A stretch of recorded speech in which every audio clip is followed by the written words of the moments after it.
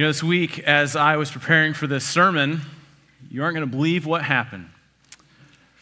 Man, I got an email. Yep. This is crazy, but I've been selected by my bank to get a $43,000 loan to buy a brand new car. I mean, I didn't even ask for it. I wasn't even looking for it.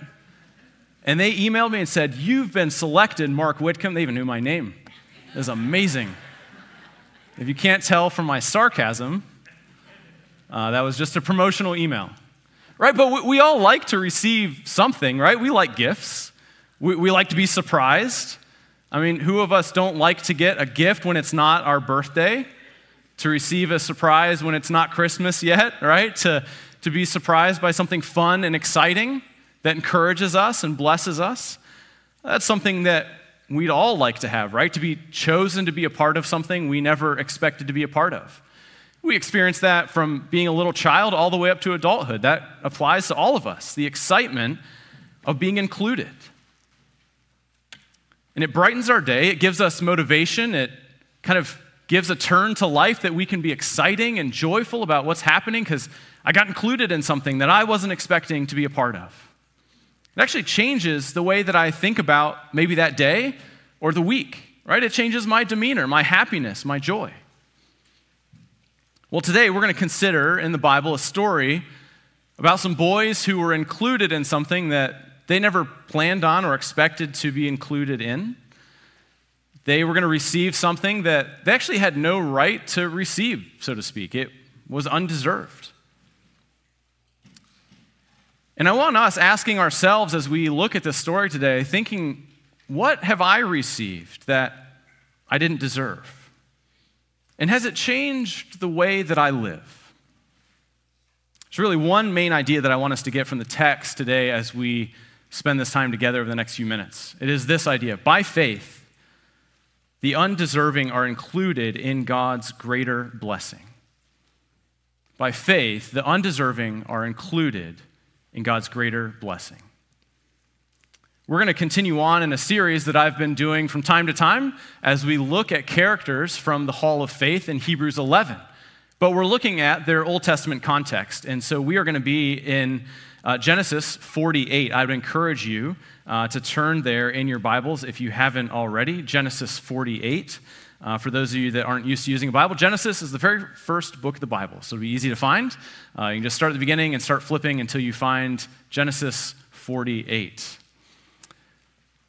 You know, in the last sermon that I preached, we were focused on a man named Jacob and his brother Esau and some of the conflict there, where their father Isaac gave Jacob this blessing.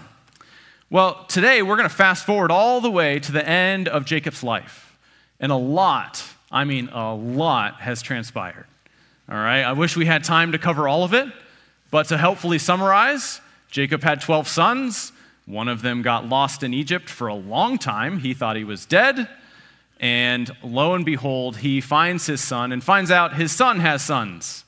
And we find Jacob on his deathbed in our text today, Genesis 48.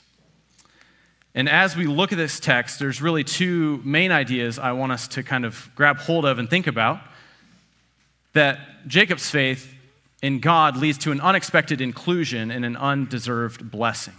And so follow along with me in the text. I'm just going to read the first half of this text, Genesis 48, verses 1 through 12. Sometime after this, Joseph was told, "Your father is weaker." So he set out with his two sons, Manasseh and Ephraim.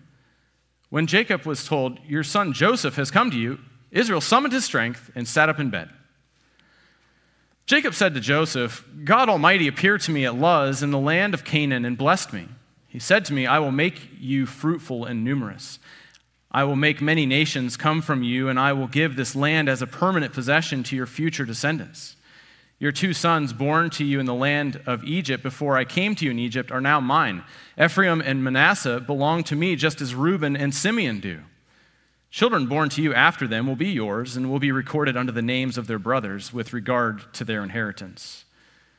When I was returning from Padan, to my sorrow, Rachel died along the way, some distance from Ephrath in the land of Canaan. I buried her there along the way to Ephrath, that is, Bethlehem. When Israel saw Joseph's sons, he said, 'Who are these?' And Joseph said to his father, 'They are my sons God has given me here.' So Israel said, 'Bring them to me, and I will bless them.' Now his eyesight was poor because of old age. He could hardly see them. Joseph brought them to him, and he kissed and embraced them. Israel said to Joseph, 'I never expected to see your face again, but now God has even let me see your offspring.' Then Joseph took them from his father's knees and bowed with his face to the ground." We're going to begin looking here at the first 12 verses, thinking about an unexpected inclusion. Joseph, here being the second in charge in Egypt, hears of his father's health is declining, and he makes this trip to go see Jacob, to go see his father who is physically weak and at the end of his life. And he takes his two sons with him, and they travel to visit this old man on his deathbed. Jacob here also referred to Israel. If you didn't catch that, you can read about that name change in Genesis 35, a few chapters earlier. Jacob here sits up and summons his strength to sit up in bed and welcome his son and two grandsons. Now, it might strike you as odd, verses 3 through 7, in some ways don't exactly seem to fit, right? It seems just a little bit strange that now Jacob is talking to Joseph when you kind of have this monologue. I just want us to highlight the fact that here the narrator is giving us some insight to a conversation that was had between Jacob and his son Joseph on his intentions, having found out that he has two grandsons. And so he explains, look, here's some of the history. Son Joseph, when I was in this land of Luz, that is Bethel, all right, hopefully a familiar name for many of us here. In this place of Bethel, in the land of Canaan, God blessed me, and he recounts God's blessing, that God would make him fruitful and numerous, that he would increase his tribe to be a nation, and that he would give him a land. And now Jacob recognizes and says, actually, even in that blessing, I've now found out that there were two grandsons in Egypt that I didn't know until I found you. And these two grandsons, Ephraim and Manasseh, they belong to me just as much as my oldest two sons, Reuben and Simeon. Right, here is an unexpected act by Jacob that he would include two grandsons in the same type of blessing that he had given to his own sons, to actually name them with the two firstborn of his own household. He has included them in this blessing. And why exactly has he done that? Well, we get a little bit of a description here in verse 7. Jacob is mourning the loss of his wife Rachel, that she died in childbirth for their youngest son Benjamin. And there was no opportunity then for Jacob to have more children through Rachel. And so he has, in essence, adopted these two sons into his own family to say, no, they are part of this inheritance and part of this lineage. Your sons, Joseph, I will include. And they will actually be included in the same type of inheritance that their uncles receive. A division of the land that we find out later. As we continue to read the Bible, we find out, yes, the land was divided, and these two brothers, they were given land just like all of their uncles. Divided out into the people of Israel. And so it is with this surprising and unexpected inclusion that these two grandsons are now included in the blessing. And so we return to the narrative in verse 8. Israel sees Joseph and his sons approaching, and he says, who are these? Well, Joseph introduces his sons. These are the sons that God has given me here in Egypt. And what does Jacob do? He says, well, he embraces them, he kisses them, he says, I never expected to see your face, much less my grandsons. God has even now let me see my offspring. Here's a further affirmation that Jacob knows very well what he is doing, including these grandsons in this inheritance, welcoming them into the family. Those who grew up in Egypt and had no knowledge of this blessing from God, who had no experience of this blessing through Jacob, These were children of Egypt, and now they are being welcomed in to the family of Israel, to be Jacob's grandsons and receive in the inheritance of his own sons. What an unexpected inclusion. I trust what a joyful thing for these boys, right? That they would be excited to hear that they are going to receive something they never expected or never planned on. What an unexpected blessing from God. Jacob just dreamed of even finding out that his son Joseph was alive, and now he finds out he has grandsons. What a blessing to him, and him welcoming them into the family. I wonder, as you listen to this story, if you can place yourself in the seat of these two boys. Can you imagine being them? Meeting this new grandfather, being welcomed into an inheritance that is from the God of the universe, who has promised this family land and a people and a name? Like, that's pretty wild. I wonder if for you, you would desire to be included in such a promise. I wonder if your heart kind of gets overwhelmed thinking, man, I would love to be a part of that. I would love to be included in such a blessing. My family didn't give me anything. I don't know what your family circumstance is, but to look at these boys and realize what they were included in. Would you want the God of the universe to bless you in such a way? Well, not only were these boys unexpected for Jacob, but he unexpectedly includes them in the family blessing. But I want us to see that it was really, as they're included in God's blessing, not anything that they deserved. And so I want us secondly to look at this undeserved greater blessing. So follow along with me as I read in verses 13 to 22, the end of the chapter. Then Joseph took them both with his right hand, Ephraim towards Israel's left, and with his left hand Manasseh towards Israel's right, and brought them to Israel. But Israel stretched out his right hand, and put it on the head of Ephraim, the younger, and crossing his hands, put his left hand on Manasseh's head, although Manasseh was the firstborn. Then he blessed Joseph and said, "The God before whom my fathers Abraham and Isaac walked, the God who has been my shepherd all my life to this day, the angel who has redeemed me from all harm, may he bless these boys, and may they be called by my name, and the names of my fathers Abraham and Isaac, and may they grow to be numerous within the land." When Joseph saw that his father had placed his right hand on Ephraim's head, he thought it was a mistake, and took his father's hand to move it from Ephraim's head to Manasseh's. Joseph said to his father, "Not that way, my father. This one is the firstborn. Put your right hand on his head." But his father refused and said, "I know, my son, I know. He too will become a tribe, and he too will be great.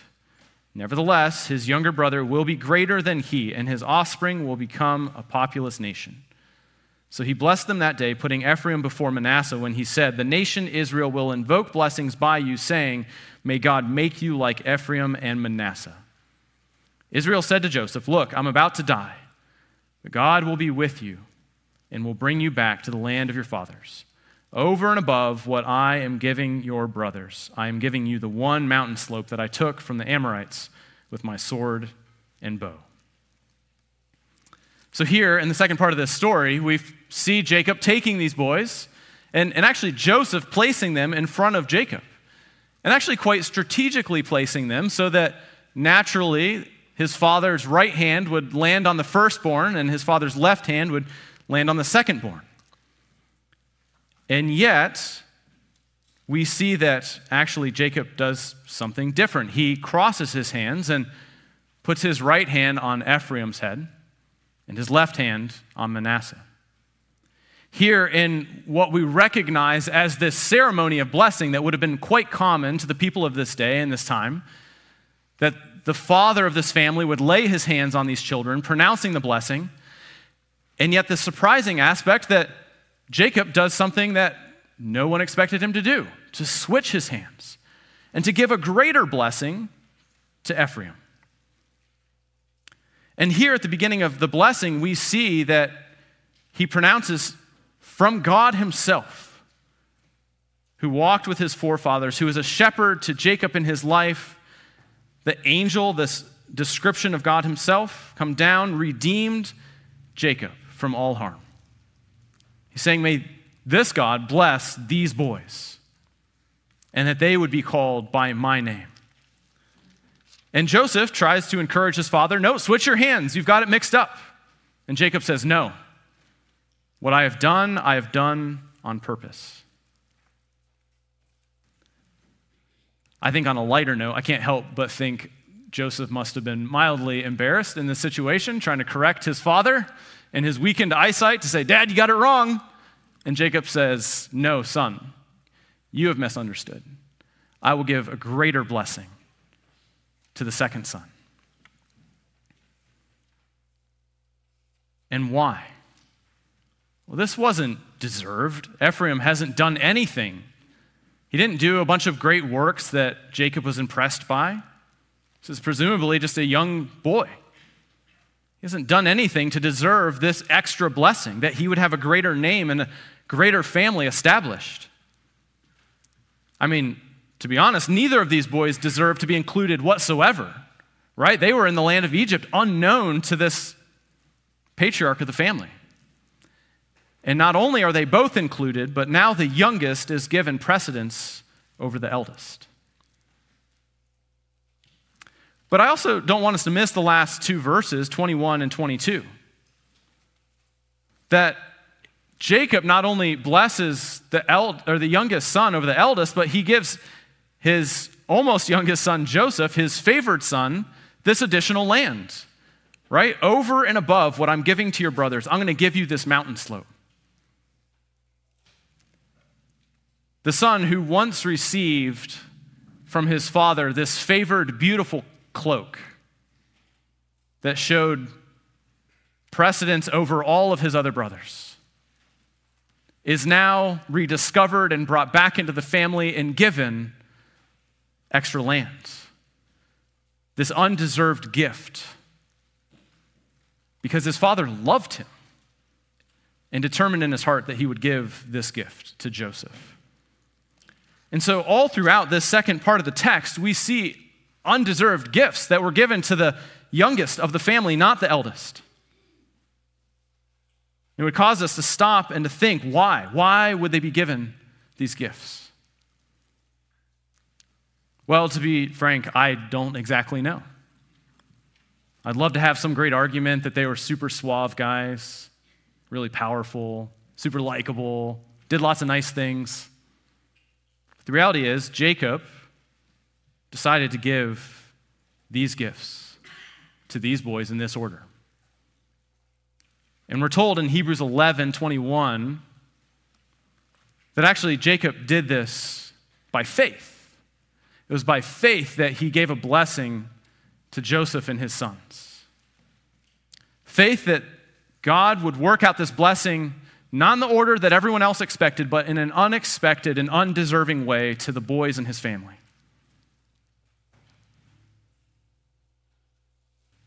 And so that is the story of Jacob offering blessings for his sons. I hope that's helpful and meaningful in your life. Would be a terrible way to end this sermon. All right? We recognize in a text like this, there isn't a lot of go and do likewise, right? I'm not going to stand up here and tell you, go lay your hands on your youngest child and bless them. I mean, that's fine. You can do that. Right? I'm not going to stand up here and say, well, if you're the youngest kid, you got something waiting for you that you never expected. There are all sorts of terrible ways we could apply this text. And what I want to do with really the rest of my time this morning is help settle us into what does it mean that these boys were unexpectedly included in this blessing from God and that they did not deserve it at all. How does that change the way you and I live today and tomorrow? And so I'm going to walk through 3 points of application out of this text. First, recognize the giver of the greater blessing. I want us to look at this text and see all throughout who is actually giving the blessing. I get it. Jacob is the one who is speaking, right? And he is welcoming these sons into this blessing, and he is pronouncing it. But he is doing that on behalf of someone else, is he not? Right? We see in verse 3 that God is the one who gives the blessing to Jacob. We see in verse 9, Joseph admits, these are the sons given to me here by God himself. We see in verse 16, may God bless these boys. Verse 20, may God make you like Ephraim and Manasseh. That's what the nation should be proclaiming, is God has done this. In verse 21, God who will be with Joseph. Right here is the proclamation all throughout that I hope you didn't miss. As much as Jacob is the one taking action to speak these words, it is God himself who will work out these blessings in the lives of these men. How is Jacob so sure that God is going to accomplish these blessings? How is he so sure that a greater blessing will be given? Well, I would draw your attention to verse 15, which I think by no mistake is included at the beginning of the blessing, and is actually the only really section of the blessing that we're told. Like, we're told in later in the text that Jacob indeed blessed these boys, but to have the language of the blessing spelled out in this way in verse 15, who is it that was at work? The God before whom my fathers Abraham and Isaac walked. Oh, Jacob was confident in giving this blessing because God walked with him. That he knew God in a personal relationship, who had walked with his grandfather and his father. Oh, but it wasn't just that God was present with him, but that God was his shepherd every day of his life. This one who watched over him and cared for him. Oh, but not just any shepherd. No, a shepherd who saved him and redeemed him. Here's the description that gives Jacob all the confidence in the world to say, this is God's blessing that he's given to my family, and I continue to hand down to those generations after me. It is the God who has walked with us, who has been our shepherd, and who redeems us. And it's no surprise that Jacob would take great trust in God's promise and blessing. He's seen it. He's experienced it. Being in the land and receiving his beloved son back from the land of Egypt. Right? This is recognizable for all of us. We trust the ones that we know the best, right? Those in our lives that we know best and we have an intimate relationship with, and we know that they care for us and love us, are the ones we most easily trust. And here Jacob expressing his trust in God because God walked with him. And God was his shepherd, and God redeemed him. And so I'd pose the question to you. Same question I have to ask myself. How do I know that God's going to accomplish these blessings for his people? As Dan reminded us last week, how do I have confidence that God is going to do this? Well, my friends, that's because God has been with his people. He has walked with his people. God has been a shepherd to his people, and he has redeemed his people. God came to this earth as Jesus Christ, the God-man, sent here in person. This is the same Jesus that we just heard about in the scripture reading from Jared in John chapter 4. The one who sat at a well on the land that in this text we're told Jacob gave to his son Joseph. It is that land where Jesus himself sat and said, if you want water that is living, that gives eternal life, I will give it to you. Jesus himself in his ministry proclaimed in John 10 that he was the good shepherd who came to save the lost sheep. In Mark 10, verse 45, Jesus said that he came to give his life as a ransom to redeem all who would trust in him. Friends, here is how we have confidence in what God has promised and a blessing to all people, is that he has shown up on this earth as Lord and Savior, as the one who walked with us and is our shepherd and has redeemed us. The one in whom we have salvation, from the penalty of sin. Jesus Christ living a perfect life, dying on the cross to pay the penalty for our sins, and raising to new life from the grave. This is the Jesus, the God who has saved us and brought an unmeasurable blessing to us. We recognize the giver of the greater blessing is Jesus Christ himself, who has called us to himself and said, anyone who confesses with their mouth and believes that I am Lord and Savior will have eternal life, that we would repent of sin and turn to him. And Jesus just hasn't given a promise of physical land, of a people under the name of Israel. No, Jesus has done something greater. Jesus' blessing that he offers to you and me is the blessing and promise of an eternal kingdom, of an eternal people, all called by his name, a family brought together. And he has given us himself for eternity. There is no greater blessing, there is no greater gift that could be given to any of us than the gift of Jesus Christ himself. And so I wonder if you have called on Jesus, if you have trusted in him, the one who died on the cross for our sins, the one who rose from the dead in victory over sin and death, that we might know life eternal. Do you have faith in him? Because in this text, Jacob didn't just have a blind faith. Oh, his eyes physically might be failing, but his faith was in the God who walked with him, was his shepherd and redeemer. And so we receive this blessing, friends, not because someone prays it over us or just speaks it to us. We don't receive this blessing by thinking it's really good and just thinking about it a lot. We don't receive this blessing by living a good enough life. No, we receive this blessing by faith, that we would trust in our Lord and Savior, Jesus Christ.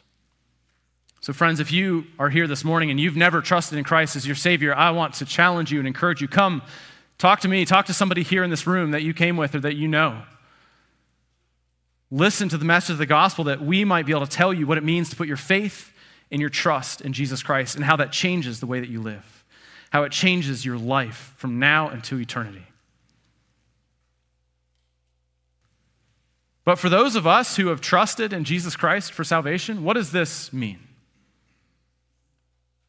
Well, second point of application. Remember your undeserved inclusion in the blessing. See, for those of us who have professed faith in Jesus Christ, it might be easy for us to forget what we have been included in. Let me remind you how unbelievable this blessing is and how much there was nothing you did to deserve it, that you were welcomed into this family by no merit of your own.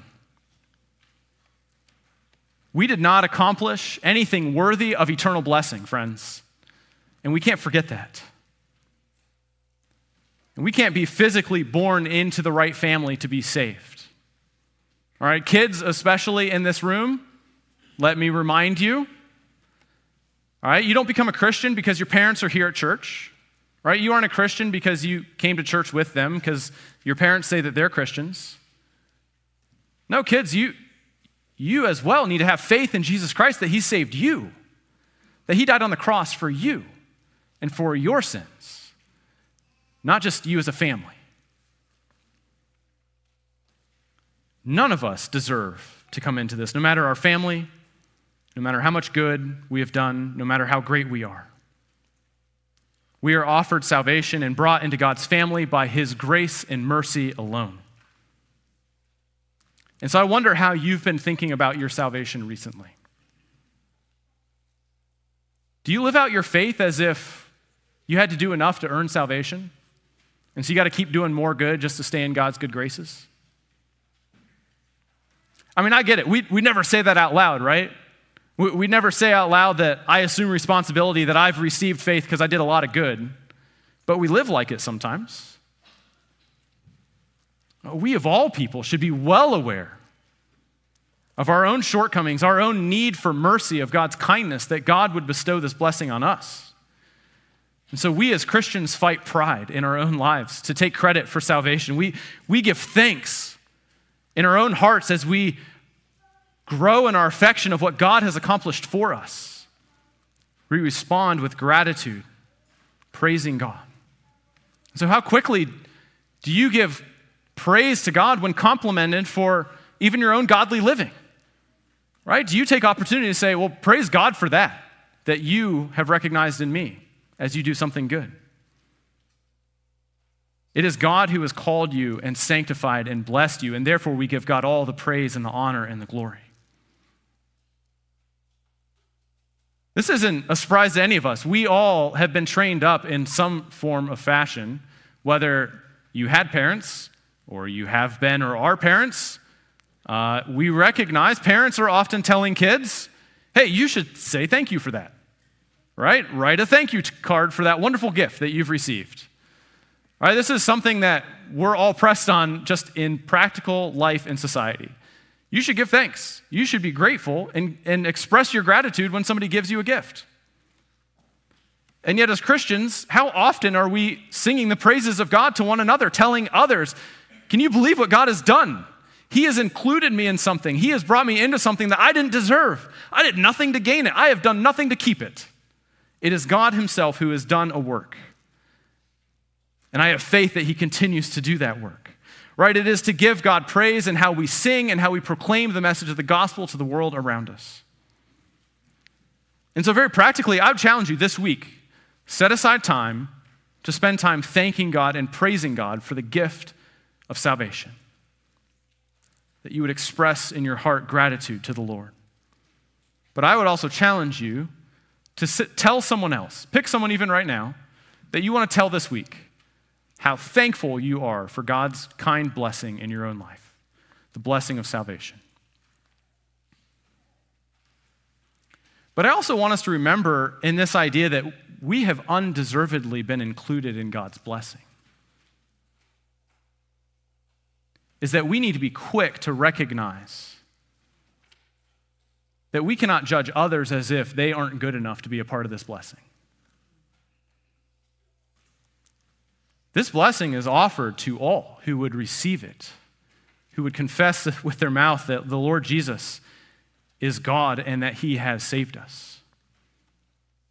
And I wonder in your life if you've thought of anyone recently that you just thought, yeah, they can't receive the gospel. Or maybe it's because they've heard it too many times and it's just done. Right? Or maybe they're just not morally good enough. Oh, that person, they're a terrible person. They could never receive God's blessing. Maybe it has to do with their social standing or their family name. Maybe it has to do with their ethnicity and their skin color, that they're unlike you, and, well, the gospel didn't go there. I would challenge us that very few of us in this room are Jews who have been handed down through our lineage this blessing. Friends, we are outsiders who have been welcomed in. All of us undeservedly have been brought into this family if we have professed faith in Jesus Christ. And therefore, shame on us if we are not ones who are going out proclaiming the message of Jesus Christ to every tribe, to every tongue, and every nation, no matter what ethnicity, skin color, social status, or family they come from. That we would be ones who want to proclaim the gospel so that we can see all people standing before the throne of God, proclaiming the message of Jesus Christ, proclaiming the glories of God for eternity. This is what heaven will look like. Should we not practice that in our own life today? That no matter who we walk past and who we work with and who is in our neighborhood and in our family, that we would share the gospel with them. That they too might partake in the wonderful, miraculous, undeserved blessing of the gospel. That we would preach the gospel with joy to everyone. Hopeful that God would work in their heart to call them to himself, that they would believe in faith and trust in him. And so, friends, maybe we need to start with repenting of our own prejudices that we set up in our heart. And then we can follow up with sharing the gospel message with everyone that the Lord allows into our life. So I'd encourage you, find a brother or sister who is most unlike you in this congregation and encourage them that they as well share in the gospel blessing that Jesus Christ has given to us. That you can rejoice that they are a part of the kingdom with you and alongside of you, and that we get to live this out together. Remember that you and I each have been invited unexpectedly into this family undeservedly.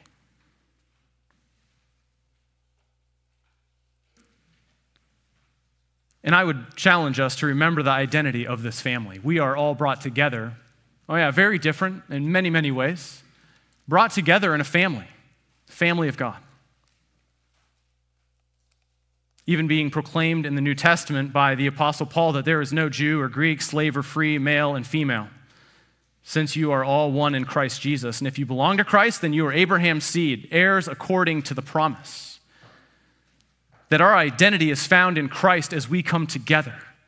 Friends, this is one of the joys of coming together as a local body here in the church, that we would be a display to the world, that we are family, that we are brought together and we love one another because our identity is not in what I do or who I am as a person in this world, but that my identity is in Jesus Christ.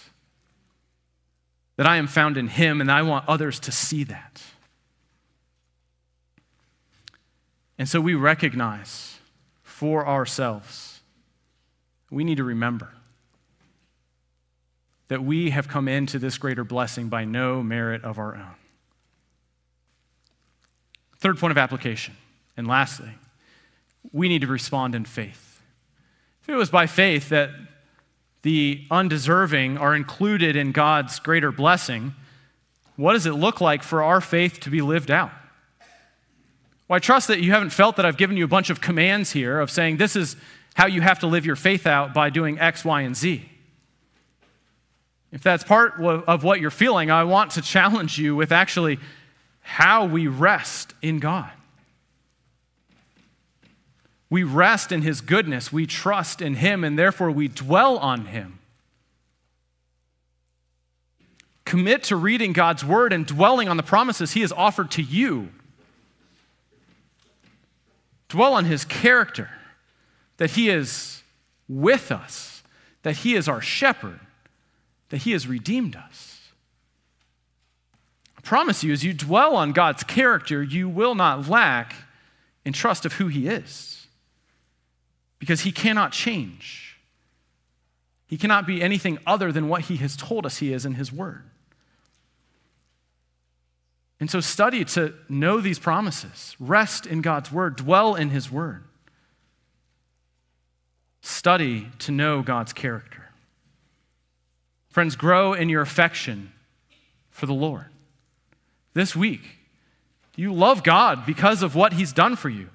Friends, let that be your faith working itself out, that you would trust him more and more. Remember earlier in the sermon, I talked about how it's easy for us to trust those that we know really well, that we know that they love us. It's the same with our faith.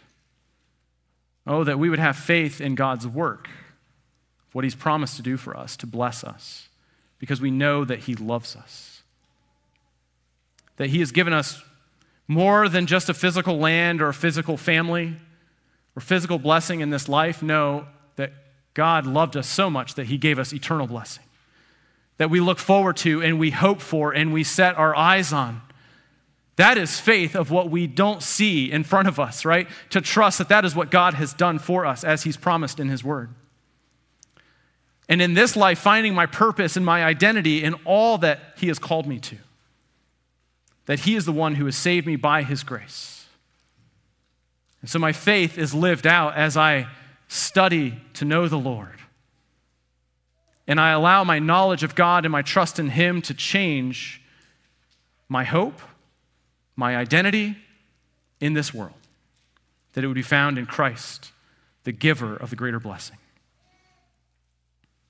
So friends, we look at this story of Jacob and his grandsons and his son. Blessings that were given undeservedly, unexpectedly. And I want to take you back to the questions I asked at the very beginning. What have you received that you didn't deserve?